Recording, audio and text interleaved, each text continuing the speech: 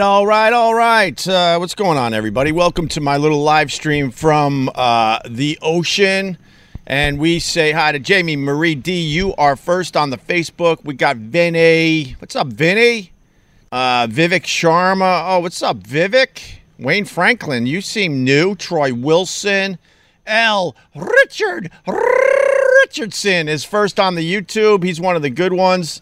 So welcome everybody to my little daily live stream from the ocean. I gotta love technology. Listening to the Opster while dropping one. God, all right. So my brother came by yesterday. My brother Brett, who owns F.H. Riley's, and we had a wonderful day just chilling out on this lovely beach. He doesn't get out here that often because he works his ass off. He's got a new location for his restaurant in East Northport, and he's doing very, very well. He says he watches these every morning when he's at the restaurant, prepping to open up and stuff. He's a savage like his older brother. He didn't think I was here because there was no car in the driveway. Oh, my God, my wife doesn't know this one yet.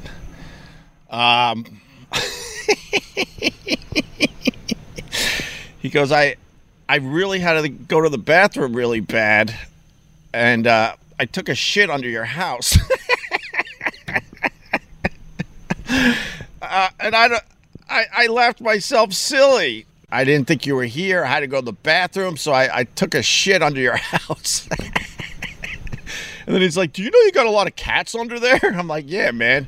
We got wild cats all over the joint out here." And one of them had kittens. Oh my God, that maybe we shouldn't be doing this, but we've been feeding every day. But I go, Brett, God, it's gonna attract all the animals. I didn't care he did it, He goes, "Don't worry, I buried it really, really deep." I'm like, "How deep?" He goes, 2 feet. I'm like, "Oh my God, man.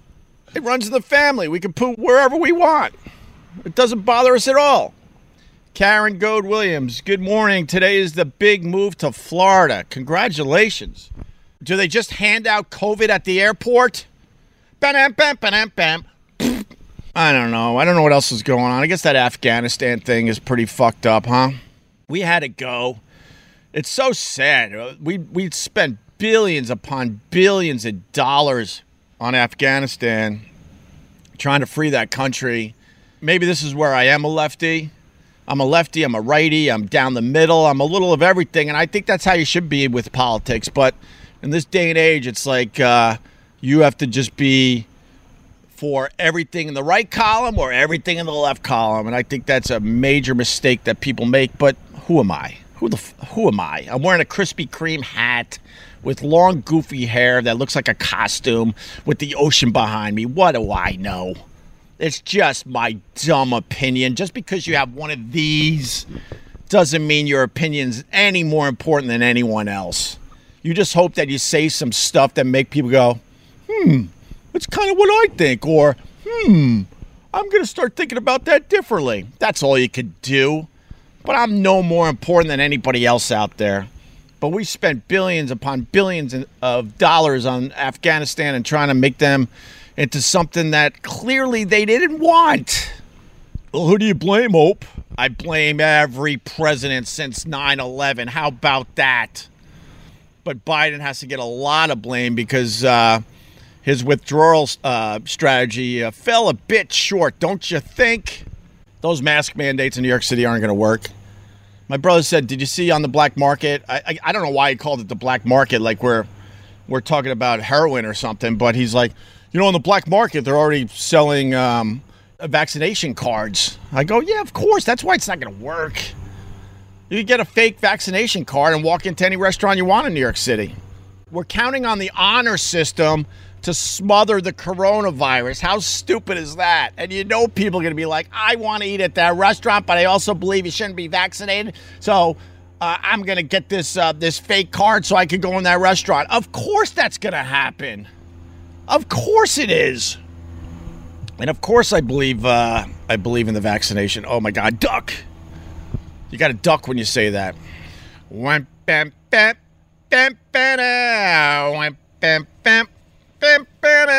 Oh, I love that dirty water. Oh, Boston, you're my home.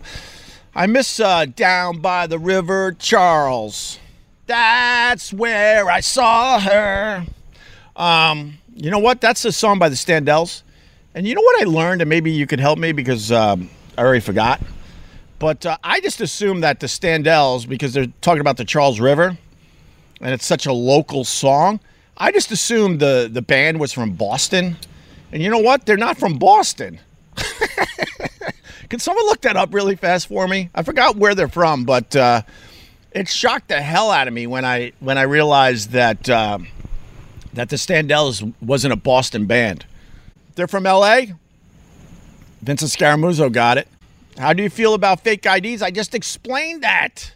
We're counting on the honor system to get rid of this coronavirus. That's not good.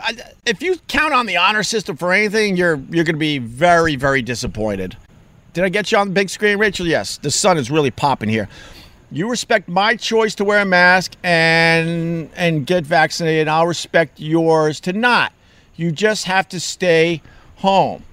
Well, that's the problem, isn't it? And I think we all have people in our families or, in our circle of friends that they just simply think they know better than you. I don't know better than anybody. I've done a lot of my own research. I've talked to family doctors and my pediatrician and just scientists, people that I know in my life. I went on the CDC website, and I chose to be vaccinated and take this very, very seriously. And then there's other people that think I'm absolutely nuts and blah, blah, blah, and they just think they know better. And that's not okay. I respect your decision 100%, but you gotta respect mine as well. And if I'm worried about this thing and I got kids that are too young to get vaccinated, then you gotta respect that and do the right thing and maybe stay away from them so they feel a little comfortable in the situation. That's all. Don't just assume because you watch a different news program or go on different websites than me that you just simply know better. That's crazy. None of us are doctors or scientists. None of us are in the lab studying this shit day in and day out. We honestly, in the end, are just trying to get info and do what's right for ourselves and our families. But that's where I do draw the line, and I like what Rachel's saying here. Respect my decision, and I'll respect yours. And also just be fucking careful around me and my family if you're not vaccinated. But we can't even do that, so whatever. I saw 4 documentaries, and it started with the Val Kilmer documentary, which is on Amazon Prime. Wow. The Val Kilmer documentary is amazing. It turns out that he's another one of these guys that had a video camera really early on and was just filming his entire life with his 2 brothers. He lost a brother to epilepsy, which he says was way more talented than him. He was a natural director / producer and was already creating films around the house and stuff. And he drowned in a jacuzzi. And this documentary is nuts. And I'm not giving anything away. And I got mad when someone said this on the live stream, but it turned out to be okay. The documentary pretty much starts with Val Kilmer talking through a trach tube. And I'm like, what happened to Val Kilmer? I had no idea. And he was fighting throat cancer. And now he has to talk through a trach tube where he has to hold it to get the air, and then he talks. And you just think about the Iceman, and, I'll say it, he was fucking gorgeous. And now to see him like that, you just think, God, life just fucking ends up kicking everybody in the balls in the end. And what's really, really sad is Val Kilmer, the guy you know from all those movies. He was Batman. He was Iceman. He played Mark Twain on the stage. This guy, Val Kilmer, who's fighting throat cancer, I'm not really sure exactly where he is with that. It sounds like he's sort of past the danger zone for now. But are you ever past the danger zone with the big C? I don't know. What was really, really sad was the fact that Val Kilmer is flying around America going to autograph signings because he needs the money. How is that possible? And then I saw a David Geffen documentary. Let me tell you something about this David Geffen. I always found him incredibly creepy. I know he's had an amazing run and an amazing career, but I always found him really creepy. Like the hair on the back of my neck always went up when I would see him on TV and whatnot. I don't know. It's just a feeling. He's gay, but he was dating Cher and fell in love with Cher. I'm like, what the hell is this about? I think these documentaries, because I also saw the Clive Davis documentary, these record guys that ran record labels, you know, they're looked at as gods and they're looked at as guys that did the right thing. And I'm like, my experience with anybody that was in music, they all talk about how much they got screwed over. So it's really hard to watch the David Geffen documentary and think he did right by all those artists, as he's living in like one of those mega mansions out there in LA. The amount of money that guy made off others' creativity. Now, granted, you need a guy like David Geffen or you don't get your product out there. I understand that, but I think the documentary was skewed because I guarantee there's a whole list of people that really, really didn't like David Geffen and how he treated them. And then the Clive Davis documentary was pretty good because, you know, it's talking about all the music and the bands we know and love from our upbringing. But then I had a problem with the Clive Davis documentary because he famously got let go. There was like a plugola / I think they used to call it drugola. I'm not really sure. Scandal a long time ago. And he was part of a huge corporate entity. And even though they couldn't really connect him to what was going on, they chopped his head off to save the corporate umbrella. My thought was this. When I was coming up in radio, I was at the tail end of that, but there was something called plugola, payola, and basically record companies were paying radio stations and influential program directors to play the music, you know, because if you get your song on some of these big rock stations, it made careers. And sometimes the songs weren't good enough, really, and the record companies understood that, but they understood if they could just give a little push and get that song on the radio, you know, the rest would come. So they were paying out like radio executives and program directors. They were paying them with all sorts of stuff, cold hard cash, sometimes drugs, big time trips. And when I first came up in radio, I was at the tail end of that. I saw a little of that here and there. Clive Davis tried to say that he wasn't aware of what was going on, and I'm like, yeah, it's hard for me to believe a guy that was such a detailed oriented guy didn't know that this was going on around him. They never really connected him to it. Fair enough, but he had to have known. I mean, it was all over the place. It was an infestation at radio. And then the other thing about the Clive Davis documentary was he swears he didn't know about Milli Vanilli.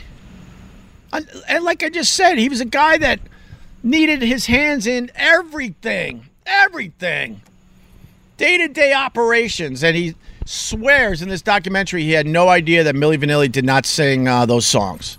And that the record was produced in Germany and they kept it from everybody in America, and he had no idea. I'm like, that is just crazy. Of course he had to have known. Get the hell out of here. And then he also tries to say that he loved like Whitney Houston like a daughter and stuff, you know. And he was trying to say that he didn't really get involved with her personal life that much and didn't really know the extent of her issues for the longest time. And I'm like, come on. But that's the thing with documentaries that you got to remember. There's a angle to documentaries too. When I first started watching documentaries, I'm like, finally, the truth. But you learn over the years, if you're watching enough of these things, that they also have a little angle, a little spin to what they're presenting to the people out there. And then finally, I saw a beautiful documentary on mushrooms. It was beautifully shot. My goodness. And really, really enjoyed the mushroom documentary. But a lot of the stuff they were saying, right over my fucking head. They have, I don't know, mushrooms have like these things that are important to life, and it's a whole network that stretches for miles or something. I don't know. but they're discovering that mushrooms are really, really fucking important. And Timothy Leary fucked the whole thing up, I think. I think that's what I learned. You know, they were studying mushrooms and how they could, people that have mental illness, they could treat them with mushrooms and whatnot. And they had a lot of research and studies. And then it became a recreational drug in the 60s there. Because of that, the government, man, shut everything down because now they're seeing all these kids like, you know, tripping. And they just thought that acid especially was such an evil drug that they shut everything down, and it really wrecked the reputation of what is possible with these mushrooms. And then finally, enough years have gone by where they're going back to the research, and they're really discovering that when you micro dose with I guess whatever the chemical is in acid. I talk like that when I'm frustrated and I forget words if you need to know. But they're discovering if you microdose, so you're not like having an all-out trip, it could help with some of these mental issues that people deal with on a regular basis. Yeah, I know it's that psilocybin. I never was able to say that right. Psilocybin, something like that, right? Thanks to Husey Entertainment, he gave me 5 things. I think I made 5 things today as I try to keep my live streams and my podcast free. The Patreon people have been at me for a while now. Why aren't you on Patreon? And I'm like, because I don't believe in the concept. If you really need to know, and I know they're a huge company, and I know a lot of comedians and people use the Patreon, but I'm like, you know, if you're into a show and also like, you know, we got a special episode on for the Patreon members. I'm like, there's nothing special about it. It's just another show like the free shows. So why am I going to go pay to listen to a show that's just like the shows you put out for free? So most people haven't figured out how to use their Patreon properly. Guys like, you know, you can make a lot of money on Patreon. I'm like, what am I going to do? So I'll put a show out there, make believe it's actually really, really more special than what I do on a regular basis, and then they're going to pay for that? I'm like, I can't do it that way. I'd rather try to keep this whole thing free. Opie, could you team up with All Things Comedy? I don't know. I don't even know if joining a podcast network is the way to go. I don't know. I just know everyone's doing the same thing out there now. This used to be what I did. And now everyone's doing what I used to do. So now I'm like, oh, God, now I got to try to figure out how to do this, differently than everybody else. That's been my curse in life. I see one thing and I'm like, oh, now everyone's doing it. So now I got to figure out something new. They're ripping me off, Robin. I was just downstairs with my wife. She got up to do a little meditation action. I should be joining her. I'm like, these live streams are ridiculous. I love doing them, don't get me wrong, but I'm like, I now have to put on my costume.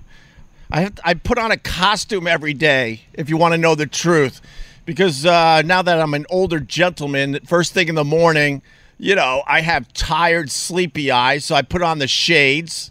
And then I have to put on a hat because the sun is so bright, so I could see the screen, because the sunglasses don't completely do the trick. So the sunglasses, you know, cover up the tired, sleepy face. And then I'm asking her for a hairband because my hair is so stupid at this point that, I have to put my hair up. And then I try to put on like a cool t-shirt. Today it's the Lizard King. And then I'm all set. I mean, a mere 15 minutes ago, I was in pajama pants, a white T-shirt. Yes, that white T-shirt. That's now a pajama top. The people that know. And my hair was wild. So there you go. The costume's on. I got my coffee, and cheers to everybody. Yes, rest in peace to Charlie Watts, Stones drummer for 50 years. He died at the age of 80. I was a huge Rolling Stones fan. Huge. I was more of a fan of the Rolling Stones than the Beatles. I'm a huge fan of the Rolling Stones up until Tattoo You. Loved the Tattoo You. That was the last album that I really gave a shit about as far as the Rolling Stones go. And besides all the radio hits, Tattoo You is an amazing album. There's not a bad song off that damn thing. And, of course, I love Waiting for a Friend is actually one of my favorite Rolling Stones songs of all time.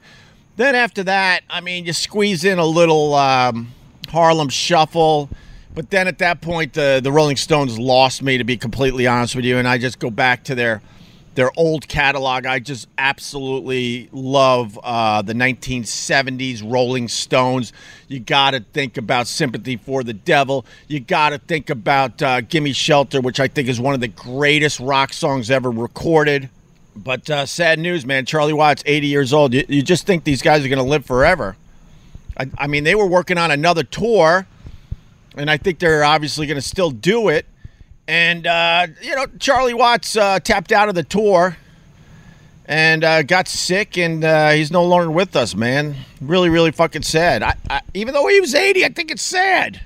What age do you get to where it's not sad when you die, where it's more of a celebration? Anyone over 85 that dies, it should be more of a celebration, don't you think? Were you a Rolling Stones fan or a Beatles fan? There's always been that argument over the years, and I always went Stones over the Beatles. Always. You went Stones, Joey K? Yeah, Joey K went Stones over the Beatles. You can't deny the Beatles, obviously, but I think the Stones were a better band. They were just down and dirty, which I loved. They had a little dirt to them, you know. The Beatles were way more polished than the Rolling Stones, and there's nothing wrong with that, obviously. Who am I to say? Jesus. But the Stones were definitely a more gritty band. And I think Keith Richards famously said, like, that they wanted to wear the black hat, that the Beatles wore the white hat, and they wanted to be like the bad boys. The Beatles tried to be the bad boys, but then they cleaned up their act, and they looked all nice and pristine, and the Stones were like, screw that. We're going to still be the guys that wear the black hats and be the down and dirty band. And I like that. Yeah, Sticky Fingers. Oh, my God, kid. God, let's put you on the big screen. Sticky Fingers is an amazing, amazing album by the Rolling Stones. So rest in peace to good old Charlie Watts. Surprised he made it as far as he did. He started looking like an alien.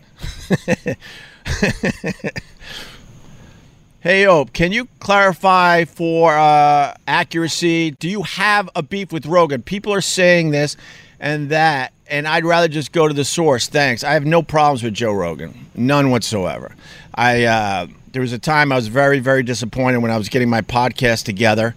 I wasn't sitting in the big seat anymore, and you learn who gave a real shit about you and who didn't. A lot of people were kind of friendly and nice to me because I sat in the big seat. And then I finally, man, I mean, I can't even tell you. And I'm not going to speak just for myself. I'll speak for the show. The Opie and Anthony show was a huge influence on so many comics. We helped so many comedians get off the ground, and even established comedians start playing bigger venues. They made so much more money because they were associated with the Opie and Anthony show. That is a fact, Jack. And then you fast forward a bunch of years, the kid is not in the big seat anymore, and he's pretty much knocked down to a much lower level. He's starting his podcast, and I needed a little help finally. Finally, I needed help after 20 years of helping everybody else out. And so Joe Rogan was in town, and I used the phone numbers that I got for him. He's trying to say that he changed his number. I know for a fact that's not true. I reached out to him. I said, hey, you're in New York. I'm starting this podcast. I would love to have you on. That would have been a huge get for me, and it would have really, really helped me when I needed it. And not only did he not do my podcast, he never fucking even wrote me back. And that really bummed me out. Then I made a stupid, silly video that, the haters have grabbed onto and made fun of, and that's okay, And I kind of moved on from that, I guess. I've taken a couple little jabs here and there, but it really bummed me out. I mean, we had Joe Rogan on our show. Oh, God. Sorry, Joe, but it's the truth. We had Joe Rogan on our show when not many people gave a shit about Joe Rogan at that point. He was just starting his fucking podcast. I mean, he was worth having on the show. I mean, it wasn't a charity case, obviously. The guy's incredibly talented, and he really, really figured out how to make stupid money doing this. So God bless him. But that's all it is. I was just really, really bummed when I finally needed a break and needed someone to help me out. He just simply wasn't there for me. Then he picked sides in some weird fucking battle that I'm not fighting. I'm not fighting the battles. I'm just trying to move on with my life and trying to move on with my career. And I'm trying really hard to remember the past in a good light, and that's it. And then there's other people just fighting these imaginary battles. Like I said, 1,000,000 years ago at this point, a couple of years, 2-3 years ago, it's like fighting ghosts. When you go online, you're just fighting ghosts. People that you don't even know. They're nameless. They're faceless. Beating the shit out of you. And it's just like if you were fighting ghosts. So there you go. Do I have a beef with Joe Rogan? No. Was I incredibly disappointed when I reached out to him and he didn't even write me back or get back to me? Yes. And that's that. Okay? Speaking of radio, I have to mention that my mentor in this business, one of the reasons why I was incredibly successful, yes, I said was incredibly successful doing this, was because I heard Brother Wease when I was in the fraternity house in Geneseo, New York. I heard this terrible voice coming from one of the rooms. I said, what the F? I was already doing college radio at that point. And he changed my life because I realized you don't need a stupid good voice to do this, and you need more of a personality. And so I shifted at that point. I was trying to be a traditional radio guy at that point. I was working on my voice so I could play the hits, and you would talk like from way down here, and you would fuck up your voice by trying to make it scratchy and blah, blah, blah. And I simply didn't have the voice. So then when Weeze's shitty voice came through the speakers at the fraternity house, I'm like, oh my God, I'm going to do this differently. I'm going to just be more myself on the radio. And to this day, I try to be more myself. And no one has come close to doing that like Brother Wease. Brother Wease is exactly the same guy on air and off air. I think this version of me doing these daily live streams, I'm getting close after all these years. And I've been at this a really long time at this point. But Brother Wease, from day one, this guy had an amazing personality. Think Carl Ruiz. Before Carl Ruiz, he's like an older version of Carl. That's why I wanted those two guys to meet. Brother Wease had this an amazing personality off air, an amazing street presence, and they threw him on. He had no experience, and he just put his personality on the air. And I don't know of anyone else that has come close to being the same on air and off air. And that's my new goal, is to try to work towards that.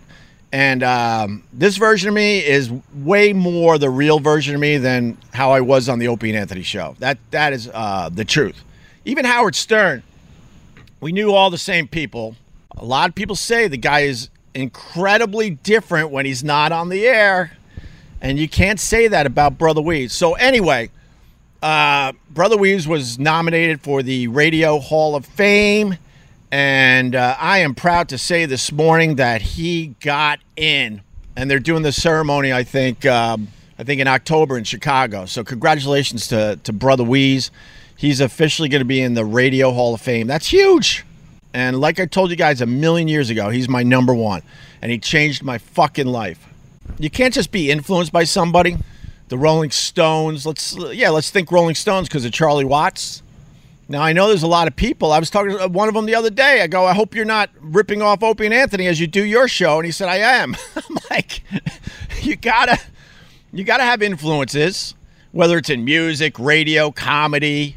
And then you gotta figure out how to make it your own. That's the key. There are a lot of bands out there that were influenced by the Rolling Stones and the Beatles, but then they took that influence and made it into their own. So they're not looked at as like a cover band. I think there's a lot of guys out there that are kind of Opie and Anthony cover bands. They were influenced by what we did back in the day, and they're just kind of copying our style, and they never injected their own little take in the whole thing. But Wease, man, he influenced a lot of fucking people. A lot of people. And then he just had knee surgery. The guy's an animal. He's a savage. He's in his 70s. He's going under to get his knee done. He's got all sorts of issues. And every morning he's on that radio just crushing it. And he's a guy that never really needed show prep, but he prepares really, really hard. He works really, really hard at it to this day. So congratulations to my brother, my friend, my mentor, my father figure. He's all those. I check all those boxes with Brother Wease as he goes into the Radio Hall of Fame. That's just absolutely awesome. Yeah, thank you. I say that all the time, but that's just lazy. We were such an influence in pop culture and comedy, and these lazy ass writers would just label me and Anthony just shock jocks. And thank you for noticing, Handsome T. You guys were way more than just shock jocks. My philosophy in radio was really, really simple. We would do the outrageous, crazy ass shit. So when you went to work, you would tell somebody, "Oh my God, I got to tell you what I heard on the radio today." And then they would talk about the show, and then that person hopefully would get interested and start tuning in the show, and then we hit them with the comedy and all the other stuff. That was always my philosophy. So there was always, like, in the back of my head, something to get everyone's attention. I was obsessed with that. I'm like, okay, what's the next thing we could do just to get people talking?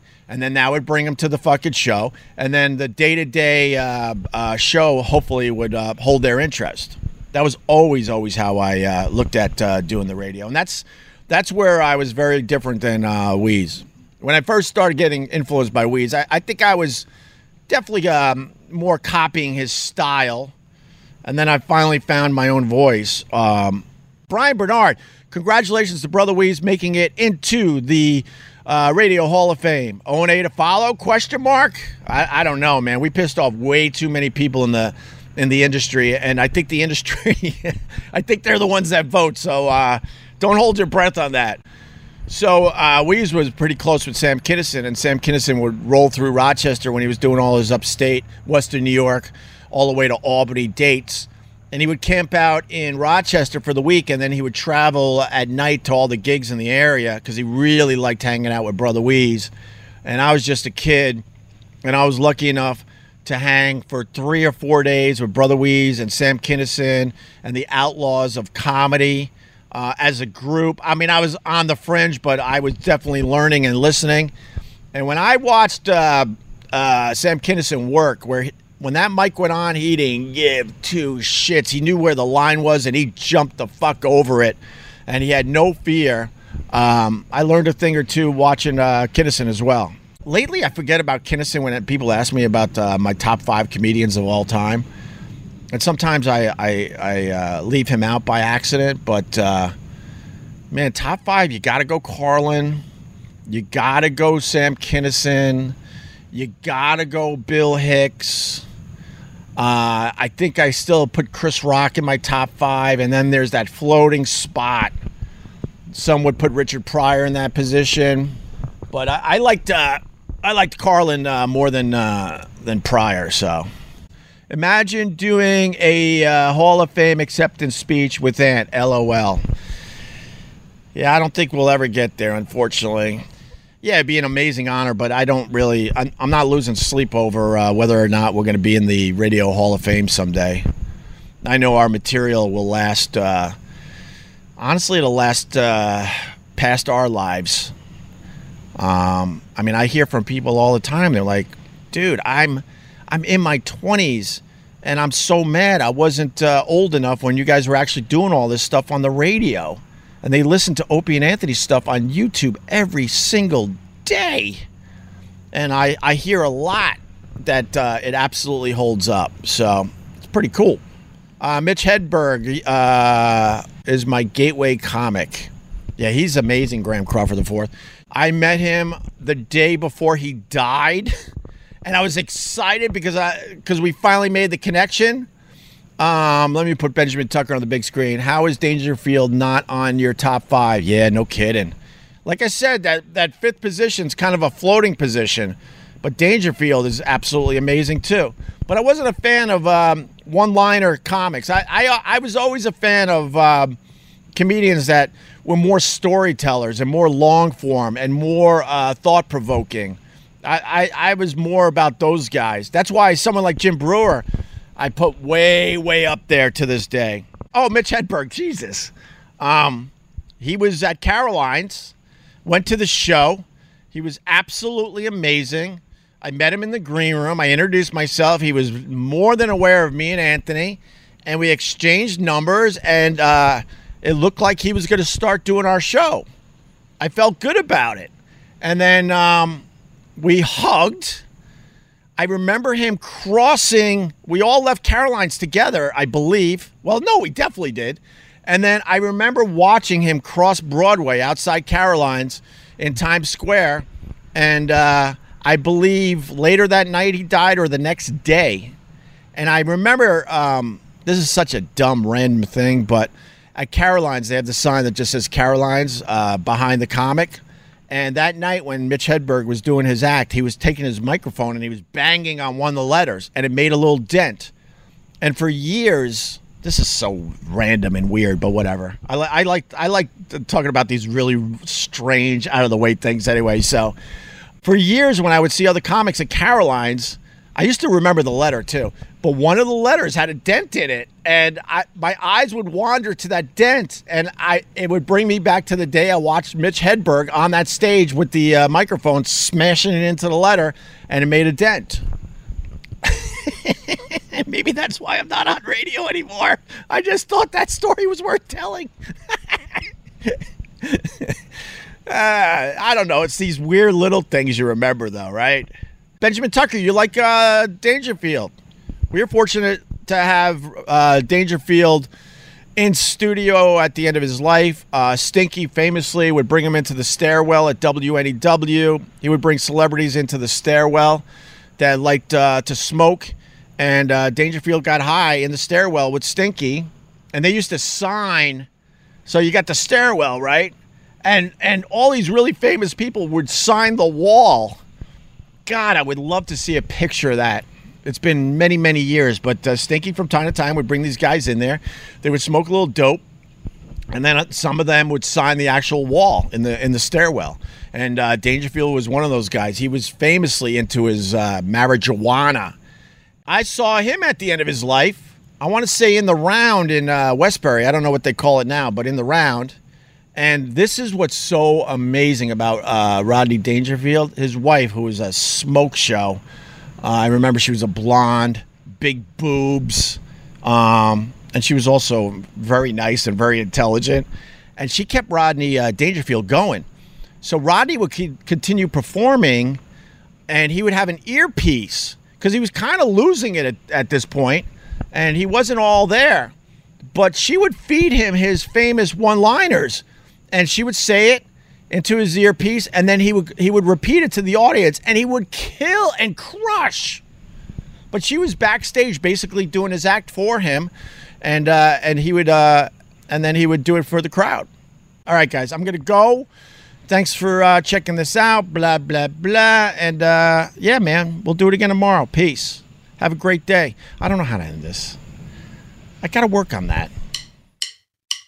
Boo, boo, boo, boo, boo, boo, boo. Radio. Boo, boo, boo, boo, boo, boo, boo. Boom, boom, boom, boom. Boo, boo, boo, boo, boo, boo. Boo, boo, boo, boo, boo, boo, boo, boo, boo, boo.